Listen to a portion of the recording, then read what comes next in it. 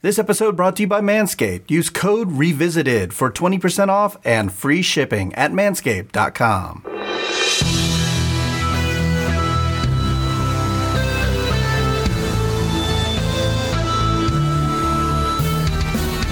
This is 80s Revisited. I'm your producer, Jesse Sedgley. And now, your host, Trey Harris. Oh, yeah, you know, someday they're going to dig up the back of that yard and they're going to find the rest of that skeleton to go with that femur. Oh, it might not be Walter, but it's going to be some tortured... Shut up, Art! Shut up! God, you don't know when to quit, do you? Look at me! I'm a shell of a man because of you, Art. You leave! Now! Soldier! You leave him alone! Get off their case already! They didn't do anything to us! They didn't do anything to us! All right, so they're different, so they keep to themselves! Can you blame them? They live next door to people who break into their house and burn it down while they're gone for the day! Remember what you were saying about people in the burbs, Art? People like Skip? People who mow their lawn for the 800th time and then snap? Well, that's us! It's not them! That's us! We're the ones who are vaulting over the fences and peeking in through people's windows. We're the ones who are throwing garbage in the street and lighting fires. We're the ones who are acting suspicious and paranoid. We're the lunatics! Us! It's not them! It's us. It's us! All of our listeners are crazy, just like us. And Tom Hanks in the oft-requested cult classic, The Burbs, right here, finishing off our beautiful, reverent coverage of Hanksgiving for this month of November. Thanks to our Canadian vet friend Ryan. Here on 80s Visited with me, your host, the Hanksiest guy you know, other than Tom Hanks or Chet or his other son or anybody else with the last name Hanks, Trey Harris. And with me, as always, the Gump to my Forrest, the Captain to my Phillips, the Private Ryan to my Saving, producer extraordinaire, Jesse Sedgley. Yes, I am. And that's right. It's time to fill up on turkey, catch the morning paper, throw our coffee at the paper boy, say a good morning to Corey Feldman, and talk about the Burbs. Now, the Burbs, this is an bona fide cult classic, and we'll get into it. So this is a movie like you kind of judge people's. It's a good barometer for what kind of movies people like. If you meet somebody new and for some reason the Burbs comes up, like, oh, I love that movie. This is a person you want to talk to. They got good taste in movies, basically. But anyway, let's get on with it. Who, what, when, where. The Burbs released February 17th, 1989. In the last year of our podcast coverage. IMDb gives it a 6.8. Rotten Tomatoes, 53% critics, 71% audience. Big jump there, and obviously representative of the eventual cult status that this film has or gained and has and continues to have to this day. How to get the budget? I didn't skip writing the budget down, but it opened at 11.1. Which was good enough to be number one for the week, because that was the power in 1989 of the Hanks.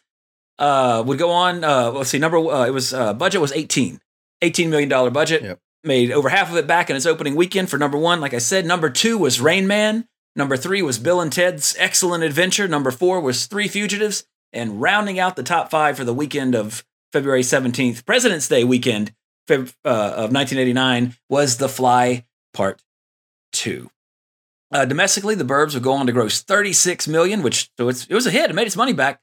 Worldwide, it got another $13 million, bringing its worldwide gross to $49 million. Pretty much the amount of money that a Tom Hanks movie typically makes its opening weekend these days. The Burbs made in its worldwide, the entire theatrical run. Unfortunately, again, it's so hard to find reliable information on rental sales. Although if somebody could figure out how to get that information and put it out there on the internet, it would be amazing. This was directed by a veteran of the podcast and a very talented director, in my opinion, Joe Dante. He did Gremlins 1 and 2, Piranha, Inner Space. He has a great comedic style in everything he does. I think personally, that's one of the reasons I really like him. He's a good tone. He's got a good eye and a good sense of pacing in terms of the camera and the angles. And then he just does absolutely off the wall stuff randomly in a scene, like when they scream in this movie about the femur and just does the zoom in and out while they're screaming. It's one of the funniest parts of this movie. Written by Dana Olson. That is a gentleman. He also wrote the John Carpenter 92 classic with a question mark, Memoirs of an Invisible Man, starring Chevy Chase. And I think Daryl Hannah was opposite him in that. Also, he wrote George of the Jungle, one of Brendan Fraser's better films, in my opinion. And because George of the Jungle was a hit, they also thought, hey, Dana, you should write Inspector Gadget. And he wrote that one too. With Matthew, Matthew Broderick killed a person in a car. Or I totally blew that joke. Starring Matthew, yes, he killed a person in a car, Broderick. Anyway, cinematography by Robert M. Stevens. He's did all 3 Naked Gun films and the Kathleen Turner Serial Mom. Have you seen that one? That's an underrated, I'd say, or underspoken about, not going to say classic, but definitely a fun film. Music by the late, great Jerry Goldsmith. Of course, he did The Omen. We always like to talk about The Omen on here when we mention Jerry Goldsmith because of Santos Dominos. And he did a lot of Star Trek. So Jerry Goldsmith, one of the great, huge body of work. If you had to make a top 10 list of composers of all time, he would be on it for sure. Maybe even top 5. Maybe not in my top 5, but I mean, he's very, very well known, very highly regarded as a composer. And of course, starring the man of the month, Mr. Thomas Hanks as Ray. Of course, Philadelphia, Punchline, and Captain Phillips. I did 3 of his films with a P in there for the alliteration. Carrie Fisher, the late, great Carrie Fisher as his wife, Carol. Of course, Princess Leia. And the only other movie when I think of Carrie Fisher, obviously Star Wars. But then the next film that always comes to mind for me, and probably you too, Jesse, is, of course, the classic The Blues Brothers. And Bruce Dern is Mark, my favorite. With the rocket launcher. Yeah. Oh, she's gorgeous in that movie too. I thought she was pretty, but in Blues Brothers, she was gorgeous. Like that's what I didn't have a crush on Princess Leia until Jedi. But like in terms of Carrie Fisher, I kind of fell in love with her. I had a crush on her after watching the Blues Brothers. But anyway, Bruce Dern, my hero of the film, my favorite character in the film is Mark. Of course, Hateful Eight, fantastic performance in Hateful Eight. Silent Running, old 70s film that's often highly regarded. I see what you did there. I did it again. See, it's on the head. I can't stop saying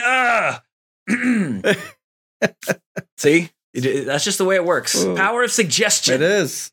Power of suggestion. So, Silent Running, very famous science fiction film from the late 70s. If you haven't seen it, I recommend it. It's one I'm not going to watch it again, but it's worth watching. In fact, it's one of those that if they were doing a remake, I would absolutely. I think that's one you could remake today. Good story, but the end is, just watch it if you haven't seen it. I won't spoil it. But also Bruce Dern is, of course, Laura's dad. Laura Dern, of course, Jurassic Park, Twin Peaks The Return, at least, and numerous other David Lynch movies as well. So, I think she was in Blue Velvet too, wasn't she? Tons of stuff. Last Jedi. Rick Ducommun was Art. I remember him from, I did it again. Now I'm so aware of it. Take a shot every time I say from now on. Let's see if you get drunk in the next 5 minutes or by the end of the podcast. Let us know. agesvisit@gmail.com. But Rick Ducommun was the chauffeur in the Disney film Blank Check. And I remember him from that because he had his famous line in the film was, "Hey, Preston, you know what you got? STYLE, style." Yes, I've seen Blank Check way too many times. Yeah. Ooh, that must have hurt. But mainly because Karen Duffy was in it, even though she kisses a minor in a sexual way, which is inappropriate. But also the late, great Miguel Ferrer is the villain. Me, I'm Macintosh. Always like to see Miguel Ferrer pop up and stuff. And then he was also in Scary Movie, Groundhog Day. He died in 2015. But he was a character actor his whole career. Always, you've seen him in stuff. He's one of those guys, one of those faces. Henry Gibson was Dr. Klopek. Speaking of the Blues Brothers, there's your head Nazi from the Blues Brothers. He was also in Inner Space with Joe Dante. Joe Dante liked to use him. He was also in Magnolia. And most people, at least in our age group, would most know him from, or would recognize, or the film they would probably have seen him. Most people have seen him in. He was the voice of Wilbur the Pig in Charlotte's Web. Courtney Gaines, not to be confused with Chris Gaines, the alter ego of Garth Brooks, was Hans. Of course, Children of the Corn, Back to the Future, and most notably for us, Jesse, he was Roach in the ski episode of Always Sunny in Philadelphia. But also, he's also a big character actor. He's been in a ton of stuff. You've seen him, but he's really, he doesn't have one of those faces to me that like, oh, I immediately recognize him. But he's been in a ton of stuff. Darla was Queenie. That's the dog in the movie, Walter's dog. But I'm so conscious of it now. Curse those two letters. Anyway, she was the dog from Silence of the Lambs, the same dog in this film. And we had the cameo of both Dick Miller, who was pretty much in every Joe Dante movie. He was in Gremlins, both Gremlins, a ton of stuff. Tales from the Crypt Demon Knight. He's the one that has the vision of all the strippers in one of the best scenes of the movie, wink, wink. And Robert Picardo, the doctor from Star Trek, the holographic doctor, I should say. Yeah. And also he was the cowboy from Inner Space. So two great cameos there. And last, but certainly never on this podcast least, Corey Feldman as Ricky, Lost Boys, Goonies, Friday the 13th, Part 4, singer of one of the greatest songs ever written, Ascension, Millennium. I always like to give props. Have you heard from him recently? Yes. Our good friend Jonathan Foreman of the Cajun Toy Review sent me tagged me in a link from one of his new videos, and it's exactly what you'd expect. Have you seen someone filmed him playing at a local state fair to about 20 people? I haven't seen that. I'm going to have to post the link to that. But anyway, he's performing as if he's in front of an arena. So I applaud him for that. He's going all out on that tiny stage. No, so you can say whatever you want to say about his music and what you think about it. You know, that's fine. That's your opinion. But that's a performer. Because when you're an entertainer, no matter if I've heard that from so many people in the entertainment industry. It doesn't matter if there's 5 people in the room or 5,000. You put on a show. So hats off. Hey, that's the Feld, man. That's the Feld. Got to give it up to the Feld. But yeah, The Burbs. Now this is a film that always comes up, like usually like in terms of God. I need a shock collar. That's how we have to stop saying But so I've looked up ways to stop saying and like some people say you need to record yourself, which we're doing. Like that. It says do your homework. I don't know what that means, but one of them is have a counter. Have an counter, I guess, like a little clicker. Mm-hmm. Well, we can't do that. We're recording ourselves. Yeah, so I hear is ding, I don't know. Ding, like the ding, ding, click, click, click. It's just on the brain. It's on the brain. For some reason, it is. It's become a thing. It's just the holidays are coming up. The Burbs.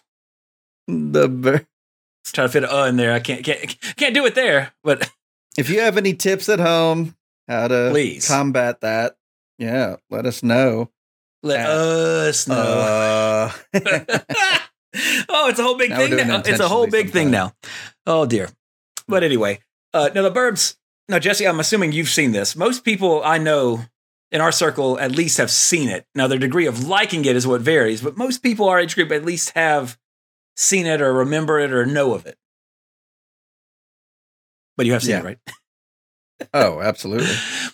So good. Now, as far as your memory goes, I mean, is it one of these that you remember a lot, or like, oh, I remember this part, or I liked it as a kid, or any familiarity with it, or is it just kind of like one of those movies where you're just aware of it? If I saw a scene from it, if I saw any sort of scene from it, I would know exactly what movie it's from.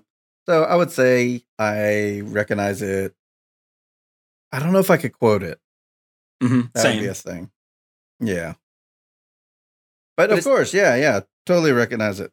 But it seems to me it's like kind of where what I was talking about last week with Dragnet was that I saw Dragnet as a kid. I saw The Burbs as a kid, rented it, didn't quite get it as a kid.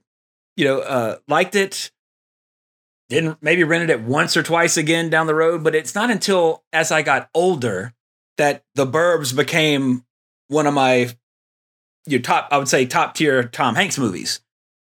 in a sense, in terms of like his movies. Now, I do have a top 10. By the way, stick around for the end. I'll give you my favorite Tom Hanks performances at the end. Not my favorite movies or best movies, but his acting. We'll talk about that at the end specifically. But The Burbs definitely, much like Dragnet and honestly like Splash, like the older I get, watching them as an adult as opposed to watching these last three as a kid, totally different movies. I don't think any of them really, I mean, Splash does in terms of the fantastic and for the, I'm a little kid, I get to see, Daryl Hannah's butt and boobies. You know how little kids are. That's all I mean by that. But I should stop bringing attention to it, and then it'll pass. That's the thing. I'm my own shot collar when it comes to saying ugh. Okay, done with Yeah. Even though it's going to happen in the next 10 seconds. But anyway, these three films, as an adult, they're so different. It's such a different experience because so much was just oblivious to me as a kid. The idea of creepy neighbors, you have that as a kid, but it's usually the creepy house on the street, which is in The Burbs. But I mean, the dialogue between them is more like, it's very adult. It's not geared toward kids in that regard. Splash, you get the Fantastic Eleven of the Mermaid. Dragnet, they're cops. So it's not like a movie like Spaceballs to where as a kid, the movie's hilarious. As an adult, the movie is still hilarious, but more of the jokes are hilarious. There's so much more there. There's levels there. Much like a Pixar movie. When you watch all three of these are like Pixar live action Tom Hanks Pixar movies that have the Pixar Tom Hanks collaboration. Starring Woody. There. Howdy ho! Wait, not howdy ho. That's that was Jesse. Oh right. Oh, I don't know what his catchphrase was. There's a snake in my boot. There's a snake in my boot. I'm trying to think. He said, so, howdy. It was like howdy ho, neighbor. He had something. Howdy hi. Oh my God. It's like so. It's howdy doody time. Oh my God. It's one of those things that I've heard a million times, but I can't think of it when you're trying to think of. But anyway, you get what I'm saying. You watch a Pixar movie, like my daughter can watch a Pixar movie and half the stuff is she's 4 years old, but even if she was 14, a lot of that's going to go over her head. Some of the references, some of the jokes, the first part of Up is boring to her when that's the crux of the movie for the most part, for adults. Same thing with Splash, Dragnet, and The Burbs. As a kid, enjoyable for sure, because Tom Hanks. Oh, it's Tom Hanks. I love him. He's a great actor. As in your feeble child's mind, oh, what a great actor. He has that appeal to him. But as an adult, especially these three, dealing with love, a by the book partner, aka society, wink, wink, and then this one with just the quirks that come with living in a neighborhood, which most adults know how that goes. Don't bother, don't go over their yard. They're gonna, they get mad when we trick or treat, or if the dog takes a crap in the yard, or all that kind of stuff. Everybody's familiar with that. As a kid, you might not have too much of that. But as an adult, you have a ton of it. You have like, okay, yeah, I can relate to this more. So the older I get, the better all three of these movies become. And especially The Burbs. The Burbs is my favorite of the three overall in terms of just like, if I'm going to watch one of them, I'm going to watch The Burbs. Although I really did like Dragnet a lot, revisiting that one. But I've seen The Burbs a lot. I've only seen Dragnet 2 or 3 times. So, but it's totally enjoyable. The cast is so much chemistry, and they nail that's the thing. Joe Dante, he's the director, but visually, just the direction of each of the characters and the actors and the performances each of the actors give, all top tier. The comedy's there, but it's so the script really complements Dante's style of filmmaking, and I don't know if it's a chicken or the egg thing, or if maybe it was the writer Dana Olson knew he was writing this for Joe Dante and maybe played to some of his strengths, maybe, or if it's the credit goes to Dante for taking the script and doing it with it. But I really think most of I think the cult type status that comes with this movie, I think is a lot of it is due to Joe Dante's direction because of the quirkiness of it. And that's I think the key word for this film is how quirky it is, because the characters are all just that. They're every single person in this. One of my favorite shots of the movie where Corey Feldman opens the door and knocks the plate out of his hand. We're watching the movie while we're talking about it. Yeah, for real. But all the characters have some, they're all a character. The only normal person in this movie is Carrie Fisher. Everybody else is a character. And that's to Joe Dante's strength. When you look at same thing with Gremlins. All the adults in that film, they are all characters. There's the mean old woman. There's the portal of entry for Billy, the everyman. Even the dog's a character. And then you have the girl next door. Literally, well, she's a few doors down, but the girl next door. You have Dick Miller in it, and all that. Being the grizzled town veteran who's always complaining about everything. So that's definitely a Danteism, so to speak, with his stuff. And it doesn't get out of hand, which is what I love about this film. The film is aware of what it is and what it's leading up to, which you never even know for certain until the end as to what it's leading up to, because you're only going about what these eccentric characters are talking about and what they're inferring. Although when you see three people in hoods digging graves in the backyard, you kind of know something's going on for sure. But it really captures that kind of feel of suburbia, which is a very real thing, to be honest.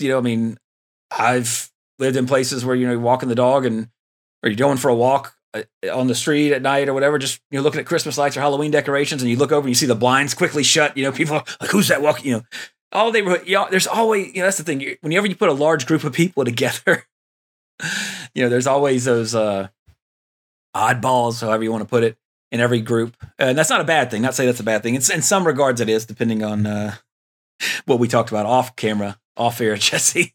Right. Or a little in joke there. We won't sound that alarm till later, maybe. Or maybe we'll just won't this episode and see what happens. But yeah, The Burbs, it's still great. Love this movie to death. It's a fun one to watch at any time, really. And of course, just, especially moving recently several times, waiting for this house to get built and all that, it just kind of adds to the fun of it. Like, oh yeah, home ownership. One of the unspoken fun things about owning a home is your neighbors. Mm-hmm. So, because a lot of time you can't pick them, especially in, like a subdivision. I mean, that's unfair. A lot of time you can, because you can do that. But, that's usually not a big thing that people worry about when they're buying houses. More like, oh my God, this bathroom is amazing. Or look at this, oh my God, they got a pool or whatever.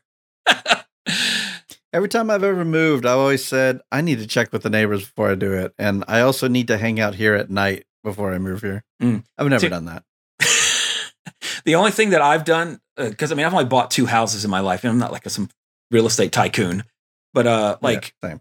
For here, because living in Louisiana, we drove through the neighborhood at night just to kind of see, what it looked like. Just to see. I mean, you see the view and how many stars we could see and all that kind of thing, because we're out in the desert, basically. And also when it rains, because of Louisiana, when it rains heavy, we went out and drove by the houses to see, to make sure there wasn't any, anything that might be of alarm to somebody who is from Louisiana, if to put it to you that way. And there's not, thankfully, because this isn't Louisiana. It's the goddamn desert. But anyway, Burbs is great. Highly, highly recommended. If you know, you already know. I'm preaching to the choir. But if you haven't seen it in a long time or never seen it, and you like quirky comedies, this is up there. It's really good. It's really fun. It's a good time.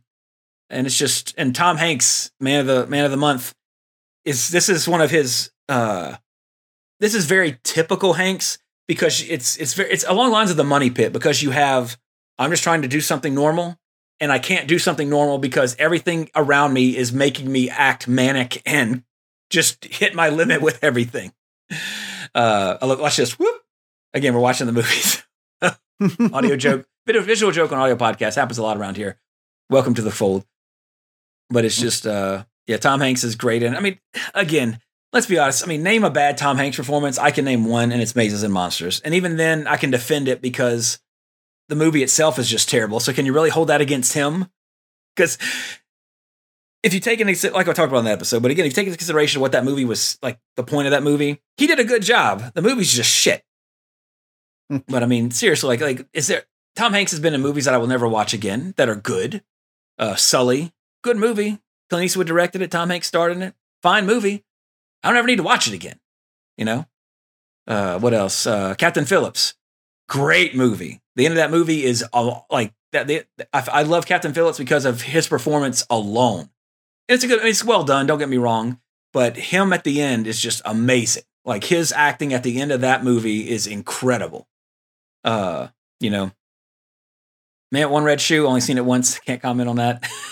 So, but seriously, I mean, he's been in bad movies, or movies that are not on the level of a Saving Private Ryan or Philadelphia or Toy Story. But when has he been bad? That's the question. That's the hard part. Name a movie where he was bad in. Right. So Rolling Stone says his movies, The Terminal was their number 53. So, but if someone's been in 53 movies, they're probably pretty good at what they do. Yeah. And he's been in over like nearly 100. So that's not even, or his 100 credit, over almost 100 credits. Dragnet 47? No way. That's got to be way higher, man. But we'll get to his performances in just a little bit, specifically. But we'll keep that up to see what's what. Now, there's a lot of trivia on this. I'm going to try to condense it a little bit because it's a lot. But the film was actually shot in sequence, which, as you know, most people should know that films most of the time are not shot in sequence. But this was filmed during the writer's strike of '88, which we've brought up a couple of times. It affected some other films in terms of speeding up the production and stuff like that. It was rushed into production to avoid the strike, and photography began the same day as the strike went into effect, which was May 19th, daughter's birthday, 1988. Although not the year, obviously. I didn't have a child at 8 years old. Although the writer did appear in the film, he was prohibited from contributing anything to the script while on set. So for that reason, Joe Dante encouraged a lot of improvisation on the set. In fact, Tom Hanks throwing himself on the gurney and throwing it in the ambulance at the end, that's completely improvised. Actually, I can give you a bad performance by him because I just saw you scroll past it. Polar Express. And that's mainly because the CG is too creepy to where it's just like, it makes it too weird. That would Mazes and Monsters and Polar Express. I can say those two were my two least favorite off the top of my head. Because all aboard! I mean, he's like 8 characters in it too. So, but anyway, they filmed this. In case we mentioned it last week, but they filmed this entirely on the backlot at Universal. So you see, for example, Corey Feldman's house is the Munsters' house. Tom Hanks' house was, I think, Connie's house from last episode in Dragnet. But also, during the daytime scenes while they were filming, they had to frequently pretty much stop filming for the tour to come through the street and then make the loop and then go away and then start filming again. So they had to stop. They didn't close the ride down for filming, which would seem to make sense to me, or at least divert it from that area while they're filming. No, they stopped production of what do we say, $11 million movie, $18 million movie to allow the tram to go through from the people that at that time paid $50 a ticket. So that doesn't seem right to me, but hey, whatever. Could you imagine going through the back lot and there's Tom Hanks and Bruce Stern and Corey Feldman? So that would they do there. Yeah, I mean it's that's the thing. It's Universal Studios. They are filming stuff there all the time. And Warner Brothers, all those studios, that's the thing. Like, I've heard stories of people that are there going on the tour and they see, The Rock or whoever, because they're working on a scene there or picking up a pickup shot or something. So everyone on the cast and crew had a good time working together, so much that Tom Hanks personally bought everybody's sunglasses. I'm assuming they're Ray-Bans, and left a personal thank you note to everyone in the cast and crew. What a guy. Also, Hanks, along with Carrie Fisher and Joe Dante, those three pitched in and they rented out the entire Raging Waters amusement park for everybody's family to come and enjoy the park for the wrap party. So, hey, that's all, that's great. That's nice thinking about your coworkers like that. Michael Jackson's famed chimpanzee Bubbles was actually a frequent guest on the set, which is odd.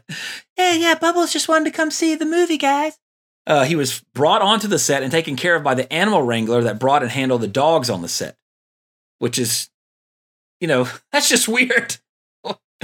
It's not Michael Jackson, but the chimp was on the set. That's just, I don't know. Where'd I put it? I thought I had it right by. There's another thing about a monkey on the set. I'll get to it. Just remember about the monkey. I thought I put it right by that in my notes, but it looks like I didn't. Oh wait, no, here. I'm sorry. It is. I just didn't read far enough.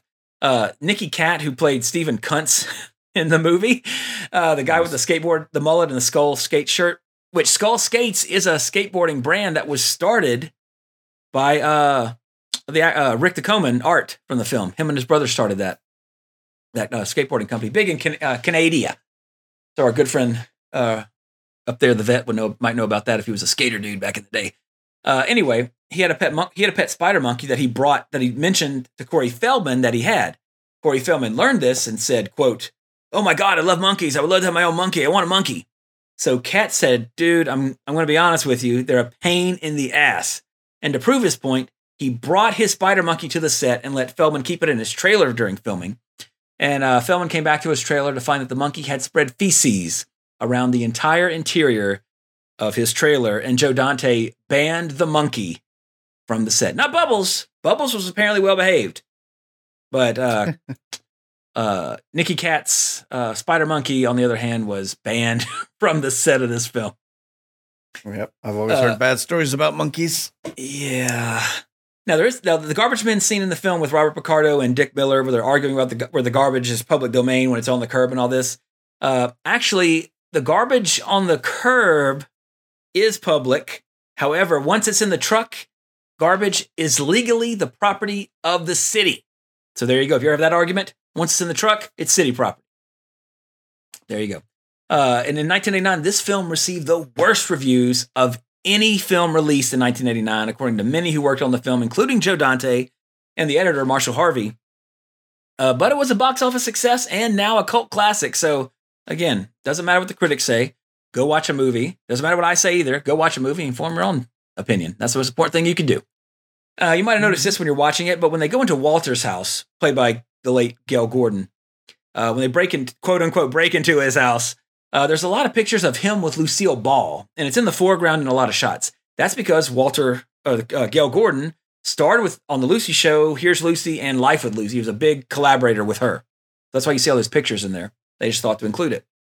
And speaking of in-jokes, in the basement of the Klopex house, there is a sled with the name Rosebud. And if you know what movie that's from, I shouldn't have to say it because most people should know that. But if you don't, Google it. That'll make those of us who know that. What's that? It's from The Simpsons.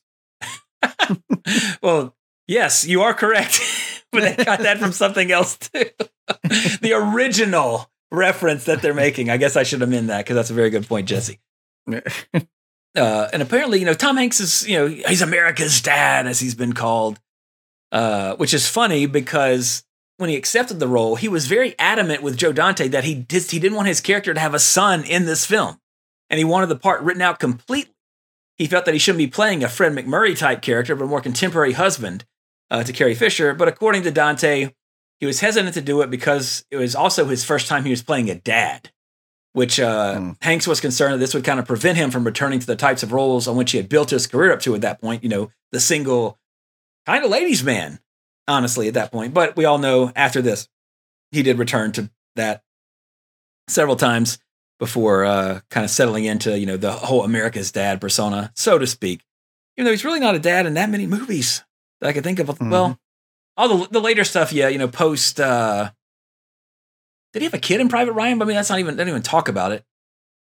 Yeah, I don't, so that was... The kid did not go to war with him. Yeah, that wasn't the one they were trying to save. It wasn't his kid. Take your kid to war day. Get down! Get down!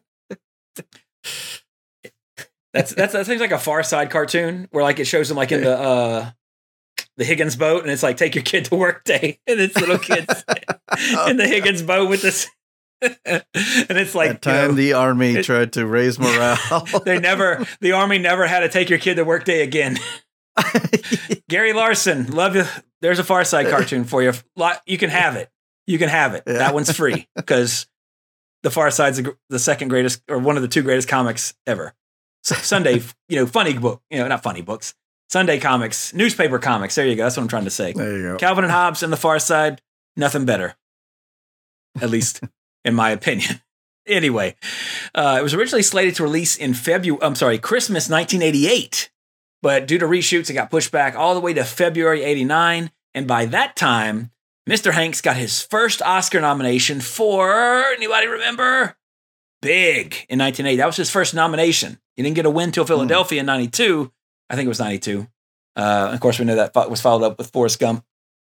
He was nominated again a couple of times, I think. He's only won 2, though, right? He hasn't won 3, if I remember correctly. Or did he win 3?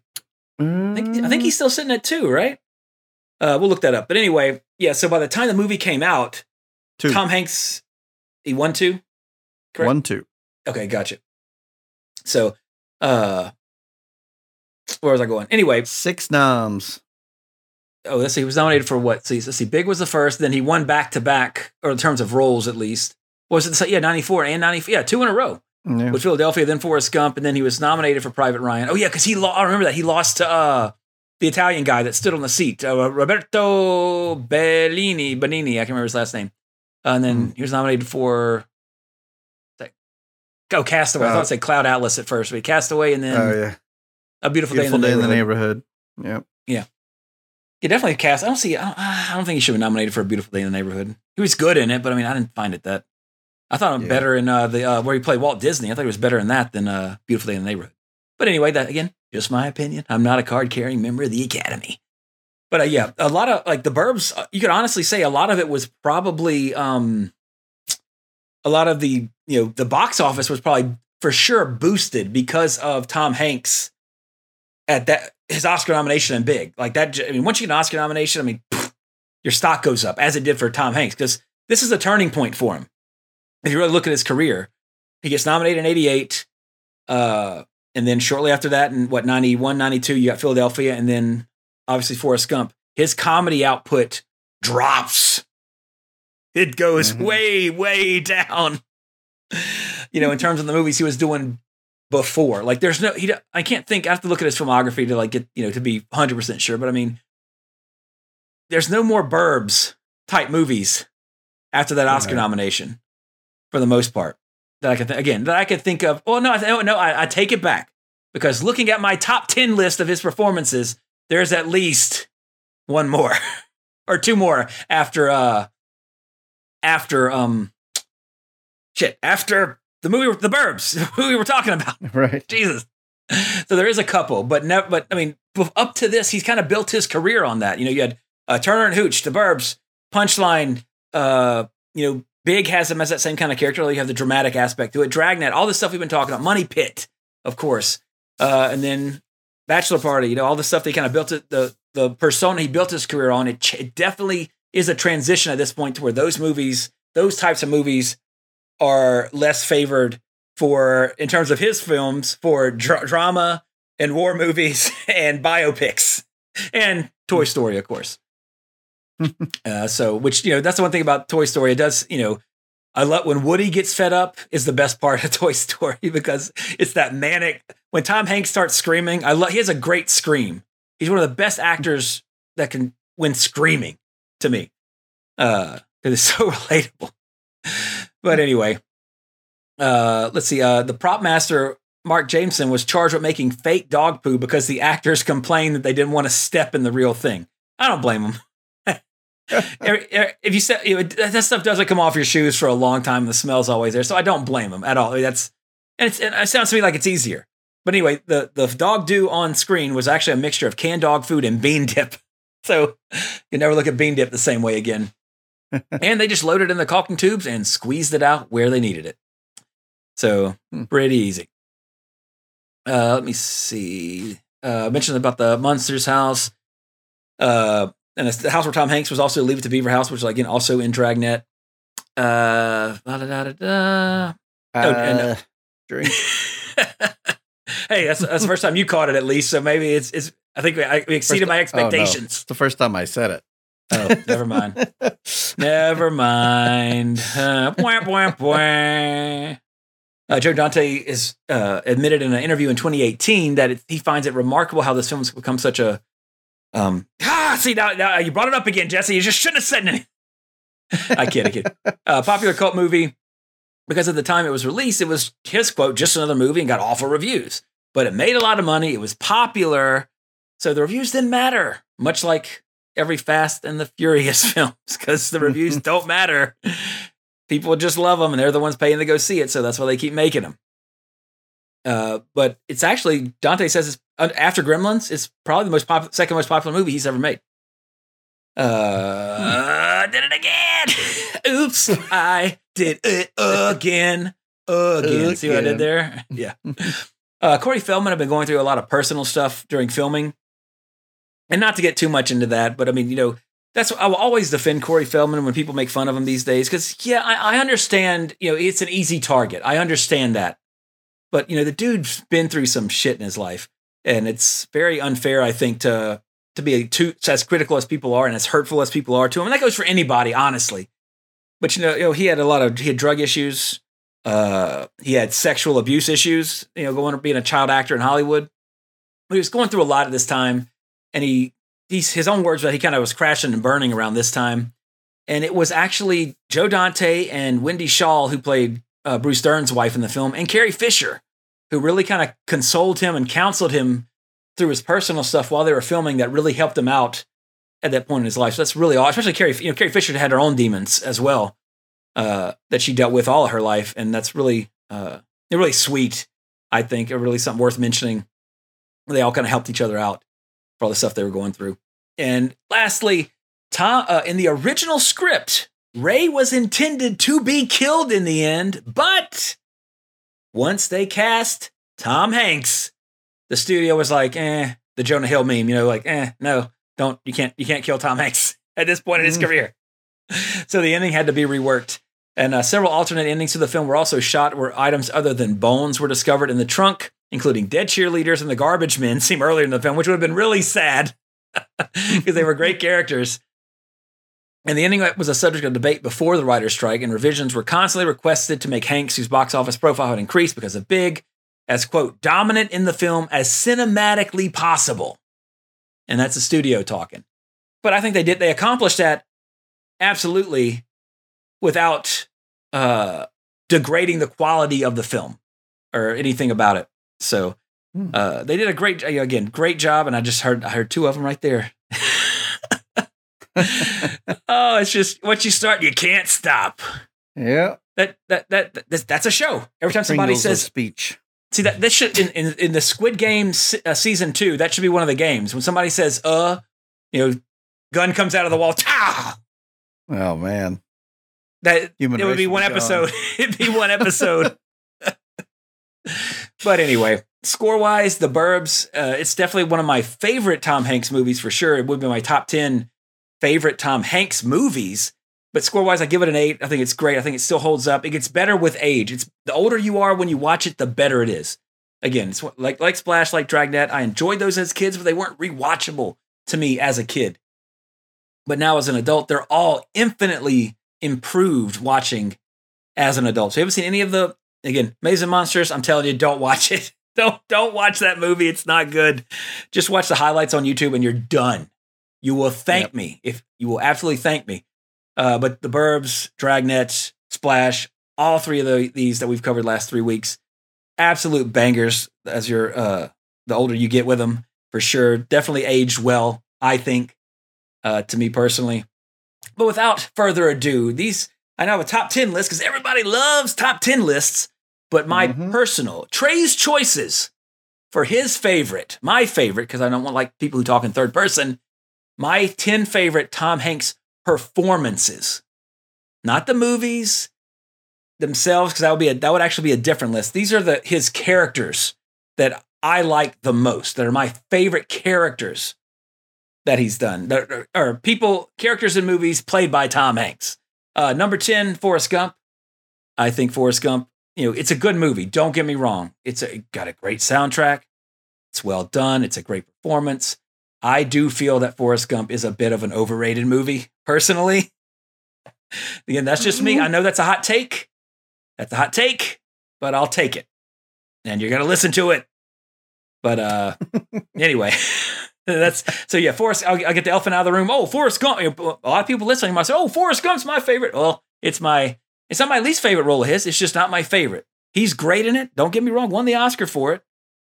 But in terms of his characters, Forrest Gump to me is one of his best, but not his best, because I think his character in A League of Their Own is better than Forrest Gump. In The League of Their Own was 92, I believe. It's up on the screen. Yeah, 92. Is that your number 9? Yeah, number 9 is League of Their Own, and arguably probably his last real comedic kind of manic role before the Tom Hanks we know today. But League of Their Own still, and that's a whole. I mean, him being the male lead with that female-centric cast of fantastic actors and actresses and everything together. Like, great chemistry, but his character in it is that classic Tom Hanks, and arguably it's the last time that we get to see it. That kind of level of Tom Hanks, at least, again, off the top of my head, without looking at every single film that he did up until then. Number 8, Road to Perdition. A darker side of Tom, if you will. If you haven't seen it, don't want to spoil too much about it. It definitely seems like one that those who've seen it enjoy it, but it's not one that a lot of people tend to bring up in talk of Tom Hanks's, again, specific performances or characters. Number 6, Woody himself, Toy Story series. Obviously, you know, a lot of people, oh, Buzz is so cool. I was always a Woody man. Whatever that says about me. Always like the Woody over the Buzz. Actually, my favorite Toy Story characters are Woody, Slinky Dog, and the Hockey Puck. So, what are you looking at, you Hockey Puck? That's still my favorite scene in the first Toy Story. The Hockey Puck's just like, what? He doesn't say anything, but the animation is so good because it's Pixar. He's just like, what? And then top 5, my 5 favorite Tom Hanks performances. Number 5, Greyhound. That's the most recent on the list. That movie, I didn't expect it to be good. I mean, I expected it to be, okay, I'm going to watch it. I didn't expect it to be riveting. I know we talked about it on the show before when it came out. The story they set up for his character, I think it was Elizabeth Shue, I think's his wife in it, in the beginning, because they filmed it in Baton Rouge. You know, the bookend story of his character, I don't care about. That's not important. But him in command of that vessel, like, it inspires you. Like, he is inspiring as the captain in that movie. Like, he is so good in that movie. And Greyhound, to me, it's not better than Saving Private Ryan, because Private Ryan is a juggernaut of a film. Actually, I skipped one. I went from Road to Perdition to Toy Story. Saving Private Ryan is number 7. Okay. Sorry, I totally skipped that one. I jumped. So Forrest Gump, League of Their Own, Road to Perdition, then Saving Private Ryan, which, of course, he's great in it. I mean, fantastic. That was his really big, you know, in Dragnet, he's a tough guy, but comedic. Private Ryan he's a tough guy, but heroic, noble. You know, he was a teacher. You know, fantastic in it. Honestly, he should have won the Oscar for that over Roberto Benigni to me. And then Toy Story, and then Greyhound. I like his performance in Greyhound a bit better than Private Ryan because I guess expectations for the movie were so heavily just blown out of the water to be a pun for the movie because it's about submarines in World War II. Mm-hmm. And he is just so good in it. And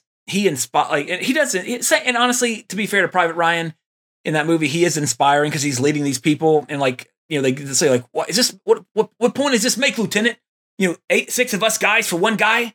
He's like, "That's the mission. Like, you believe it. Like, that's Tom Hanks' acting. That's the power of it." And in Greyhound, it's like you feel that the tension is so palpable in Greyhound, and I think that's where I give it the edge. Is that through that tension and that like nervousness of what's going to happen, his leadership of that crew, of that ship, of the film is what keeps you engaged about basically a movie that's just a game of hide and seek. To be honest, if you want to break it down, it's a movie about hide and go seek in the ocean. And again, if you haven't seen it, it is amazing. I think it came out last year or year before last. One of my favorite films of that year, and absolutely one of his best characters. Like, really, really can't stress enough how good Greyhound is. And I just feel like a lot of people haven't seen, like, not enough people have seen it because it wasn't a theater film. It was Apple TV. Moving on up, top 4, Turner and Hooch. I'm a dog guy. And whenever you get a pet, you go through exactly what he went through in that movie, and he's so relatable. The barking dog coming out screaming at night, "Shut up! Just shut up! Just be quiet, you damn dog!" You know, the chewing on stuff. Maybe not the drooling as much, depending on the breed. But Turner and Hooch was probably, along with my number one favorite Tom Hanks performance, were the 2 movies that made me just, and Big too, to be honest with you, as a kid, just loved Tom Hanks. Like, where he was one of my favorite actors as a kid. One of those 3 big reasons is Turner and Hooch, 100%. And he does, you know, this plot line of, you know, a comedian has to deal with an animal as a partner or whatever has been done to death. Even the great, and I say that with air quotes and very sarcastically, great Jim Belushi did it with K9. Mainly, actually, Jesse, do me a favor. see when K9 come out. I'm going to place a bet right now. It came out after Turner and Hooch to be a cheap knockoff of Turner and 89. Hooch. And Turner and Hooch was 88? 89. Oh, same year? So let's We had- we've got to break it We down had a month. dueling cop dog movies? We might have to cover K9 now just to... Actually, you know what? That's going to be a topic down the road. We'll do K9 one week and Turner and Hooch the next. Because we had, like, to my surprise, personally, as a host of the damn show, we never did Turner and Hooch. K9 came out 2 months before, exactly. What? Oh my God! But I mean, obviously they were in production at the same time. There's no denying that they didn't make Turner and Hooch in 2 months. It's, oh my God, Jim Belushi's doing this K9 movie with a dog. We got to get 3 months. Who can we get? I'll tell you right now, Turner and Hooch is infinitely better than K9. You know why? Because nobody fucking remembers K9 except me. Because I do not hate Jim Belushi, but he's a coattail rider because he's not funny. I've never liked Jim Belushi. I take it back. I liked him in Jingle All the Way. When I think of Jim Belushi, I'm trying to think of saying something good about him. I can think of Jingle All the Way. Who are you, the Question King? He's the ringleader of the Santas that steal the crime ring of Santas is where I'm looking for, I guess. Okay. I can admit he was also funny as the monkey guy in the monkey suit originally in Trading Places. But again, he says like 2 lines in that and he's done. So that's nothing to be that proud of. So yeah, not a fan of Jim Belushi, obviously. But so Turner and Hooch, number 4. So top 3. And as I mentioned last episode, his character in Dragnet is one of my favorite Tom Hanks characters now. Good enough to be at my number 3 spot. His character, Pep in Dragnet, absolutely just love that. Like I would, if they do they should do a Dragnet sequel with just him, because that character, he'd be the ladies' man, undercover cop, so very different to the degree that it's done in Dragnet for a Hanks character. You really don't see anything quite to that level of his character. It's kind of like a stereotypical Tom Hanks 80s performance, but kicked up a notch. So that's why I like it so much. And he's great at him playing off of Dan Aykroyd's completely by the book character, really accentuates that. But he's great in it. So my top 2, my 2 favorite Tom Hanks performances of all time. Number 2 is The Lady Killers. This could be, honestly, I could put this at number 1. But if you haven't seen the Coen brothers remake of The Lady Killers, I think it was early, maybe mid 2000s, maybe when it came out. Yep. It is one of the funniest movies that I don't think a lot of people have seen. Obviously, it's a Coen brothers film, so the direction is impeccable. The cast and the acting, the characters in this movie are incredible. Every character in this film is so entertaining and so enjoyable. Even Marlon Wayans, who I'm not a big fan of, just because he always plays the same character in everything he's in, for the most part. I mean, which most comedians do that. But in this movie, if you have not seen The Lady Killers, highest possible recommendation. This movie is so great, and Tom Hanks's character in it is so good. This is probably the last, in terms of timeline, this is the most recent performance of his on this list after Greyhound. But this is for sure the most recent comedic performance that he did. And again, I cannot stress it enough. I don't want to even say anything about the film. But if you have not seen The Lady Killers with Tom Hanks, I'm telling you, his character is so good in this movie and so great. You're going to love it. And my personal favorite Tom Hanks performance is him in The Money Pit. It's just, that is Hanks to 11. I think it's his most manic performance because he starts off nice. Actually, no, he doesn't start off nice and calm. He starts off manic because the movie starts off with the villain from Die Hard kicking them out of his apartment. Tom Hanks screams in this movie. He does his scream acting more than any other role of his, I think, in The Money Pit. But I love it. Money Pit is probably my most watched Tom Hanks movie. If this is in terms of favorite Tom Hanks movies, not just his performances, this would still probably be my number 1 or at least number 2 for sure. in terms of favorite, not best. Again, because you got to understand, everybody, there's a difference between best and a difference between favorite. Because one of my favorite movies ever is Van Damme Street Fighter, but it will never appear on a best list, except Trey's, top 10 Van Damme movies. It would be on there. But again, I understand that it's a bad movie. So you always got to remember that favorite and best. You gotta have that differentiation. Because I'm not saying The Money Pit is Tom Hanks' best performance. It's my favorite performance.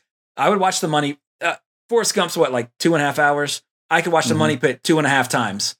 And I would rather watch The Money Pit 2.5 times than watch Forrest Gump. Not a knock against Forrest Gump. That's just more so saying how great The Money Pit is. So that is still to this day one of my favorite comedies. If I did a top 10 list of the funniest movies ever made, The Money Pit would be on there. 100%. There's still so many iconic funny moments, that live rent-free in my head from The Money Pit. And Tom Hanks' character. And him and Shelley Long, great chemistry. They go great together. So, very well. There you go. There's my favorite Tom Hanks performances. Jesse, off the top of your head, what are some of your favorite performances of the Hanks man? Wow, I don't think you missed many. Because, it's hard to block out the movie that becomes of it. Yeah. You hit on the certain ones that I was thinking that you might not hit on, like Lady Killers, because the movie. Yeah. Did you watch Finch? Not yet. Okay, it's not a standout for Hanks. But I don't know. You mentioned Woody. Yeah, I don't know. I think you nailed it all, because he's playing. Whenever he's in these serious roles, like the Bridge of Spies and his Robert Langdon character, he's just, I'm a dramatic man. It's not that interesting. So it doesn't really stand out to me as much as the comedic roles. Even I think Mr. White, That Thing You Do, he was. Oh yeah, yeah, that one was all right. But still not like a stand. It's like a number 11, if anything. Mm-hmm. And we could have multiple number 11s. Of course. but yeah, I think you nailed it. I don't see anything crazy. I like your number one. Your number one stands out great. Even if we don't know Walter Fielding, the performance. Yeah. So. I think if you only seen The Money Pit once, I guarantee you there's a part that you remember clear as day. Like I think it's iconic, honestly, as a 80s film. To be perfectly honest with everybody, and in terms of a Tom Hanks fan, like it has. I mean, if it's not on your list, to me, I think well, obviously, maybe you just don't like comedies. Maybe, I don't know. Because that's the thing about Tom Hanks. He really is. He truly is. People are like, oh, Gary Oldman's very versatile. Yes, he is, 100%. Oh, Johnny Depp's very versatile. He's got half the. He's versatile. I wouldn't say he's very versatile, but Tom Hanks is absolutely, I think, one of the most versatile actors in Hollywood. He can do anything, but he just chooses to do these days more often than not. The serious stuff, which is a shame because his comedic chops are so good. He's so good at comedy. And I'm sure we'll see some more out of him eventually. I mean, he's still got plenty of time to make some more. Yeah. But fantastic. And again, thanks to our friend, the Canadian vet, Ryan, right? Wink, wink. But for reminding me about Hanksgiving, it's been so much fun talking about Tom Hanks and honestly having more Hanks representation on the podcast, because we only had The Money Pit, which was shocking to me. Like that blew me away when I was like, I know we did Turner and Hooch. Like, nope. We just talk about it every other episode. So you could even do another Hanksgiving and still have movies to go. Yep, there's still plenty on there from the 80s. But aside from Turner and Hooch, to be honest, in my opinion, we've covered his best. We've covered the best of the 80s for him. So it might not be a monthly thing next year, but we'll definitely have a Hanks, space it out now. We can't, otherwise we're going to run out of them. And there will be no Hanksgiving anymore. So we made up for lost time this year with Hanksgiving. So we still haven't done Big, haven't done Turner and Hooch, Bachelor Party. There's still some good ones in there that we haven't done yet. Leave It On was 90, right? I think Yeah. pretty sure. Yeah. Yeah, so that's out of the equation. League Actually, around we've done 92 even. Yep. Turner Hooch is his last movie of the 80s. So, yep, that was the last one. And then what? Bonfire. I didn't remember he was in that. I just remember Melanie Griffith being a smoking hot box in that movie. Was he? I thought was it Jeremy Irons? Who was in that with him? Bruce Willis. Oh, wow. I swear to God, I mentally did not remember Tom Hanks being. I thought it was Jeremy Irons, Melanie Griffith, and I couldn't remember who the third person was. I was way off. Kim Cattrall. Ooh, Kim Cattrall was in that too. And Morgan Freeman. He just misses his friend. Morgan Freeman. All right, but in the real world, again, this released February 17th, 1989 on Valentine's Day. What an appropriate date. Valentine's Day, the day of love. Mm-hmm. On that same day, the Ayatollah Ruhollah Khomeini, supreme leader of Iran, issues a fatwa calling for the death of Indian-born British author Salman Rushdie and his publishers for issuing the novel The Satanic Verses. So yeah, what in the spirit of Valentine's Day, kill this dude for insulting our religion. That's what they did that day in 1989.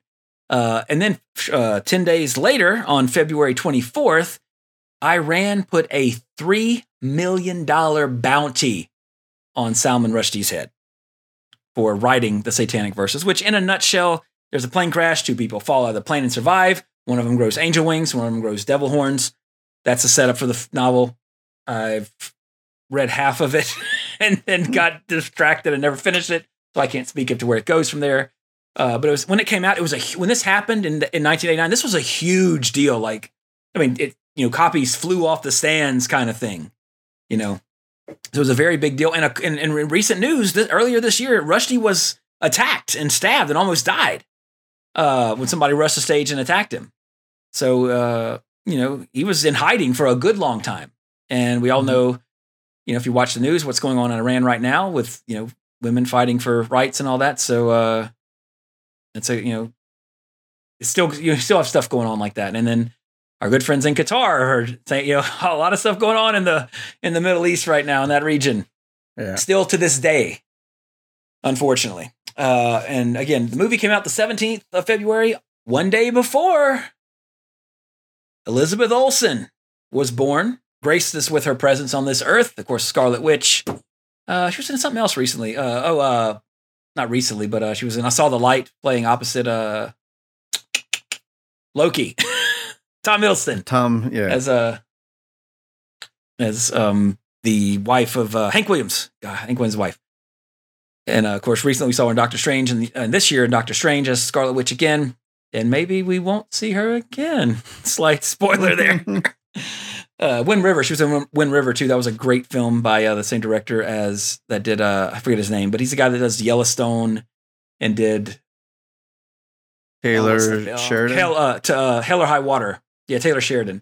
And then he did that film last year with Angelina Jolie, Those Who Wish Me Dead, which ruined his streak as far as I'm concerned. Because Hell or High Water was fantastic. Wind River was fantastic in terms of directing.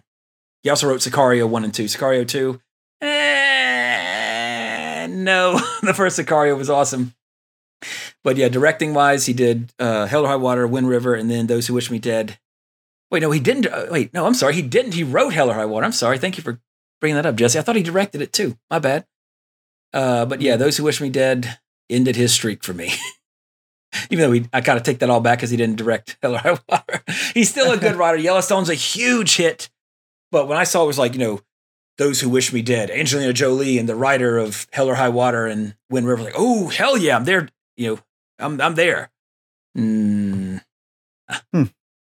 Nope, not as good as the previous ones I mentioned.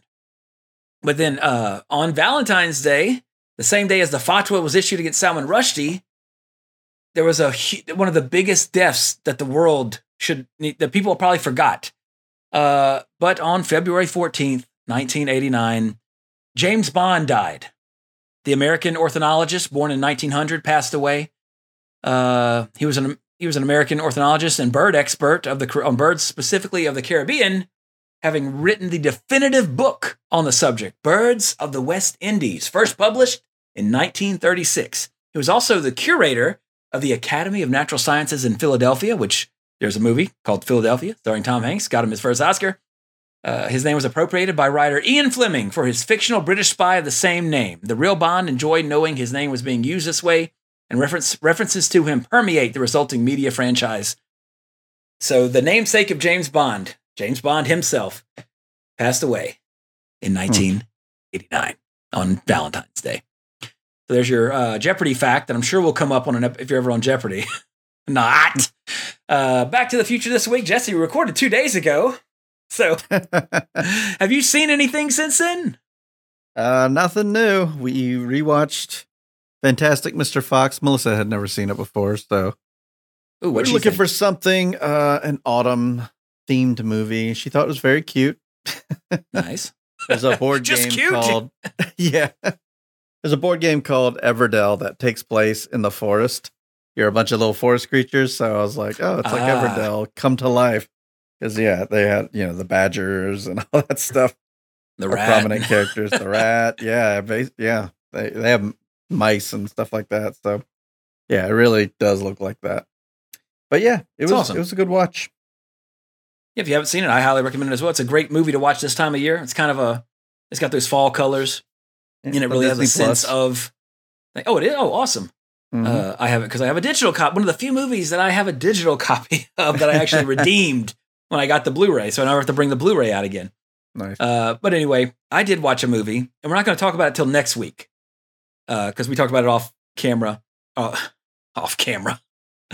mic before we started recording, I should say, and that is Clerks Part 3. We'll talk about it next week because I want Jesse to see it, and next week we'll talk about it and spoiler the hell out of it because I think it's worth talking about. But the bottom line is, if you liked the first Clerks, or if you're a fan of Kevin Smith, obviously you've probably already seen it. But without spoiling anything, if you like the first one, this is to Top Gun what Maverick was to Clerks. Like it's a great. I didn't like Clerks Part 2. It was fine. It doesn't compare to the original, in my opinion. The original one is sacred to me. It's one of those movies that when it came out, I was working. Like my first job, even though like the characters are about 5 years older than me, I still related to them. The drudgery of dealing with people, working in customer service, all that fun stuff. It was a film that one of my most quoted movies of all time, probably for me. It's the one that when me and my brother would be playing computer games, multiplayer, we would have it on in the background, just as one of those background movies all the time. Had it on VHS and wore it out. Legitimately could say like the quality of my copy of Clerks was definitely degraded from watching it too much. So the first one's a very special movie to me in terms of my filmography of important films. I know some people hate it, some people like it. A lot of people here miss on Kevin Smith, but if you're a fan of Clerks 3 is awesome. It was so good. Really, really enjoyed it. And honestly, just I didn't expect anything to come close to the first one. To me, this one comes close to the first one. Put it to you that way. And we'll talk about it spoiler-filled next week. So if you want to see it, I recommend seeing it before then, for sure. Because you don't want anything spoiled, because there's some spoiler stuff in it that's really good that you'll appreciate. So no emails this week, but if you want to email us, let us know your favorite. Let us know your favorite, your best Tom Hanks performance, what you think. 80srevisited@gmail.com. On Facebook, 80s Revisited Podcast. On Instagram, 80s_revisited. Shout outs to our friends, John and Lafayette with the Cajun Tour Review, and of course, Doomslayer. Still got that title match number one contender match coming up in TCW. Check out Tasmanian Championship Wrestling online, wherever fine wrestling is shown. And also our friends at Manscaped. How y'all doing? Use the code REVISITED at checkout to save 20%. And honestly, just as important as 20%, free shipping. Because let me tell you, Black Friday deals are going on right now the whole week. I mean, the digital stuff, it's no longer just Cyber Monday or whatever. It's all the time. I mean, it's now. Things are happening now. And I'll tell you right now, a lot of the savings that I'm getting, unless it's on Amazon for the free shipping, I can just see when I see that shipping total pop up, I'm like, yeah, but you're not discounting. I think you're overcharging me the shipping. So shipping is a big deal these days. So free shipping on your Manscaped performance package is absolutely worth it. And again, the products are great. I will never not die on the hill of defending the Weed Whacker nose trimmer. It works fantastic. So again, code REVISITED at checkout, 20% off and free shipping. leave a review if you'd like, good or bad. We don't care. We will talk about it on the podcast after the review comes on. If you want to hear what we have to say about what you have to say. But again, just remember, we'd appreciate it if you do leave a bad review or a good review. Tell us why. Tell us what we're doing right. Tell us what we're doing wrong. And again, not last week and a few other episodes notwithstanding, if political tangents that are 9 times out of 10 fairly short in one sentence or one paragraph detract you from the enjoyment of an hour-long podcast, that's probably on you if 1 minute of it isn't entertaining to you. Now, of course, last week's rant at the end, I understand that. If that was every week, and maybe it is every week, and I'm just oblivious to it, or whatever. But yeah, let us know how we're doing, good or bad. Again, just please, if you're going to leave a bad review, explain tell us what's bad about it. And if it's just political, I mean, hey, look, all the sides talk about tolerance, right? So why can't you be tolerant of a minute out of an hour and 15-minute podcast? So that's on you, dog. Just saying. Wink, wink, being facetious. Anyway, next week, I don't know. I don't know what we're going to do yet. I got to look at the flash drive. I know we got Christmas coming up. We did Christmas a couple years ago, and I think we covered most of the 80s Christmas movies already on the cast. So I really don't think we're going to have maybe I can find one movie to do for Christmas to fit it in there. But, let us know your requests. In the past, we've done listener request month as well. But last year we did Babes in Toyland, Santa Claus, not the Santa Claus, Santa Claus, the movie. What else? I can't even remember the other ones, but I mean, we've covered the big ones already. Ernest, Scrooged, and Die Hard, of course. Lethal Weapon. What else? I know we're missing. It's going to be obscure if we did anything. Yeah, I'll find at least one. We'll have something. Well, at least have one, maybe one or two. I'll have to dig deep for the 80s Christmas movies that are worth covering. Because, I mean, when you're on Babes and Trading Places, we did that last year, I believe. But when you're on Babes in Toyland as one of your Christmas movies, I mean, you're scraping the bottom of the Christmas movie barrel. And honestly, historically, on this podcast, when we've done TV movies, except the Ewok Adventures, because those were TV movies, but Mazes and Monsters and Babes in Toyland, they aren't the best movies, despite what you thought of. Well, despite what I thought of Babes in Toyland as a child watching it, still a good kids movie. And honestly, it had its merits watching it again, seeing Keanu and Drew Barrymore and such. But yeah, we'll see. Stay tuned to Instagram and Facebook, or if you want it to be a surprise, just wait till it pops up on your feed next week. So, but yeah, Thanksgiving was a blast. Thanks again to our Canadian vet for reminding me to do it this year. I would 100% would have forgotten about it until probably the end of the month and thrown a movie in there right at the last second. So eternally grateful, Dr. Ryan. And it's Thanksgiving, everybody. Be thankful. I hope all of our listeners all around the world, despite where you may be, have whether or not you celebrate Thanksgiving. If you don't, just take the time to just be thankful for what you got. Be thankful for something in this busy hoity-toity world with all the bad news that typically pollutes our feeds and our minds and in the airwaves and all that. A lot of times we forget about the things. I'm thankful for a friend like Jesse, who, he used to have a podcast, a short-lived one, I guess, Jesse, where you had talks with your friends. Oh yeah, it's still out there. Where we had a great conversation, and me and Jesse started as acquaintances, and then one thing, we just kind of our orbits rotated closer, and we became, Jesse's one of my best friends. He's one of the only friends I still talk to regularly. Yep. Mainly because of the podcast, but I mean on other things, too. This podcast right now is 1 hour and 18 minutes as far as the recording goes. I'm sure it's going to be less on y'all's end when you're listening to it, but I mean we talked for about double that already beforehand. Yeah, that's true. So I'm very thankful for having a friend like you, Jesse, in my life. So there's something I'm thankful for, and I'm sure other people are thankful for stuff. So, and if you're thankful for somebody, here's a free tip. Tell them that you're thankful for them, even if it's not Thanksgiving. Let people know that you appreciate them, because you never know what life has in store. And there's all the sappiness for the episode. So next week, something I'll figure it out. I gotta see what I got on the queue, so to speak, that everybody can watch. So happy Thanksgiving if you celebrate Thanksgiving, and if you don't, hey, happy Thanksgiving anyway. And we'll see you next time. Right here Until next time, I will remain. I was kind of, it was that petering out of thought. That's what that was. Like, do I got anything else to say? No, not really. Let me teeter off and then come back with the extra. Till next time, everybody, I remain. Thankfully, I remain. Trey Harris. Jesse Sedgley. Cowabunga! Happy Thanksgiving.